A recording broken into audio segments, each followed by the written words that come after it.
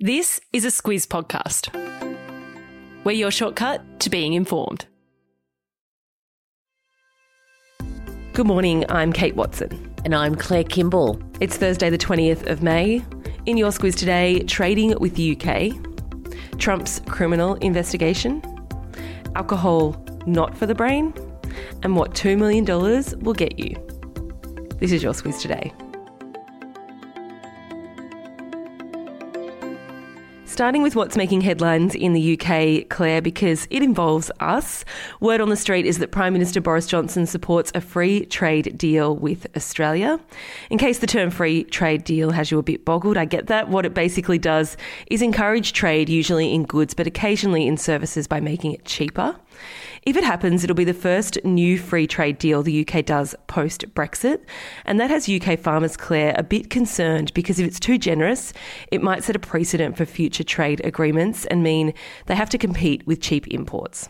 And the concern is that if tariff-free access to the UK's food markets is the standard that is being set for these sorts of deals, it's not necessarily the deal with Australia that has them worried. It's what happens after that, because there's deals with America coming and all sorts of other countries now that they're free of the European Union and able to make their own sorts of deals. The UK farming sector is very strong. Think about what comes out of Scotland, what comes out of the regional areas of Britain and also in Wales. They, of course, don't necessarily want to compete with Australian beef and cereals and other things, but we are far away. We're 15,000 kilometres. We're not that big of a threat. It's what happens with all those other deals potentially in the future. From Australia's point of view, there's been lots of talk about us finding new opportunities for trade.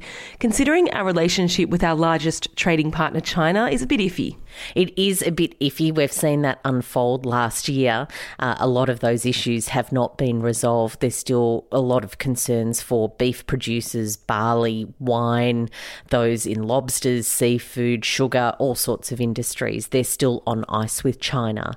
But what Scott Morrison has said when it comes to the sort of volume of trade we're doing with China, it's never been bigger. If you look at the year to March, the official data says that we exported $149 billion worth of goods to China. A lot of that, though, is iron ore, which is selling for a rip-roaring price at the moment. Still lots of question marks about our relationship with China more broadly. Labor's Foreign Affairs spokeswoman Penny Wong this week criticised the government's approach to dealing with China, calling it frenzied, afraid and lacking context. To the Middle East, where overnight Israel confirmed they have fired rockets at targets in Lebanon. That's in response to 4 being launched at it from a Lebanese territory. It doesn't seem clear that any damage has been done on either side, but still, the hope of many that things would start to calm down seems far from likely. Yeah, Hamas has a real stronghold in Lebanon, and while no one has claimed responsibility for that, that's the general sense that that's where it's come from. Israeli Prime Minister Benjamin Netanyahu says that he's determined to carry on with the campaign of airstrikes to keep Israeli citizens safe. Overnight, US President Joe Biden has told Netanyahu that he expects a significant de-acceleration of the conflict. And as promised, we have a Squiz shortcut out this morning on what is happening over there. It looks quickly at the history, why things are at where they are now, and the efforts to achieve a ceasefire. Just search for Squiz Shortcuts in your preferred podcast app, or a link to it is in your episode notes. To Donald Trump now, Claire, remember him? That do. Guy? Well, there's now a criminal investigation into his business operations. There's been a couple happening in New York, one that has been launched by the Manhattan District Attorney's Office, particularly looking into claims that payments were given to women for silence from the Trump Organization about affairs that they might have had with the former US president. This latest one has been commissioned by the Attorney General Letitia James of New York. Her office had been looking into civil claims against the Trump Organization, but what she announced yesterday is a criminal investigation. There's no real details yet about what exactly that is aimed at. Trump responded overnight. He said, and this is the quote, that there is nothing more corrupt than an investigation that is in desperate search of a crime.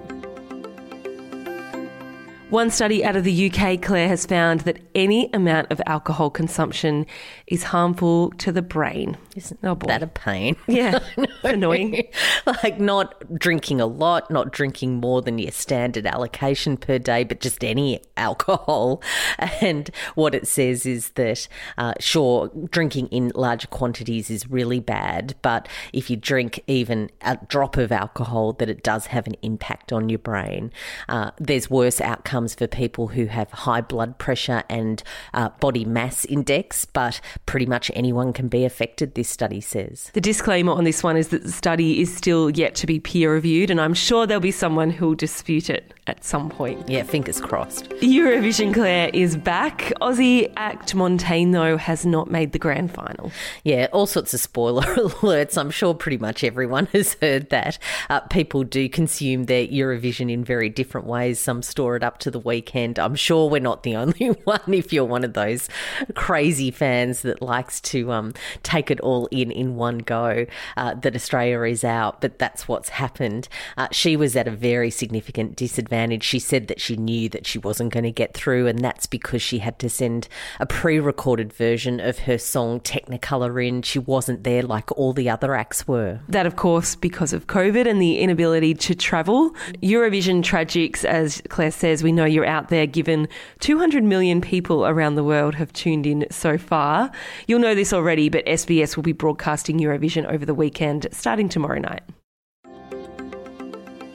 Claire, depending on what side of the fence you're on, home owner or home seeker, this will be a great read or a really disheartening one.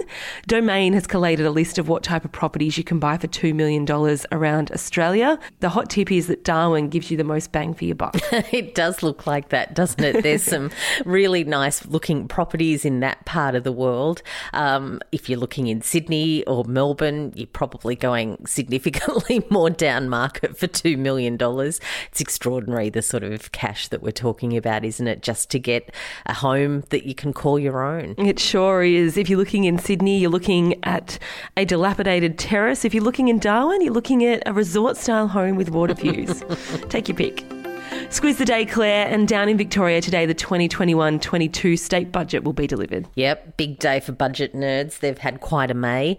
When it comes to official data as well, the unemployment numbers are out for April.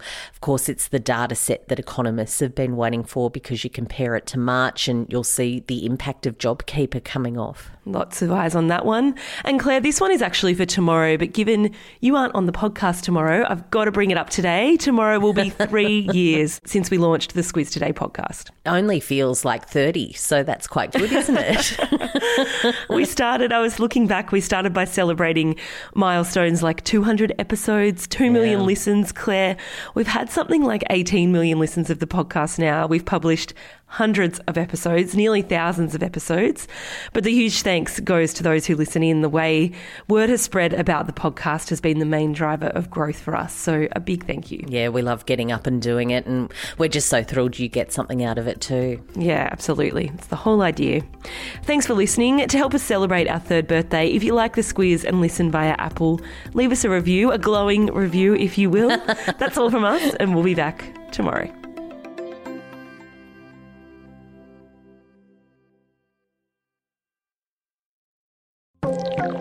A message now from our podcast partner, BHP. The steel made from iron ore plays an important role in providing the production of our energy infrastructure, from wind turbines to power poles. So cutting carbon emissions in iron ore production is key. It's why BHP has committed to a solar and battery agreement to help power its port facilities at Port Hedland. It's happening now at BHP.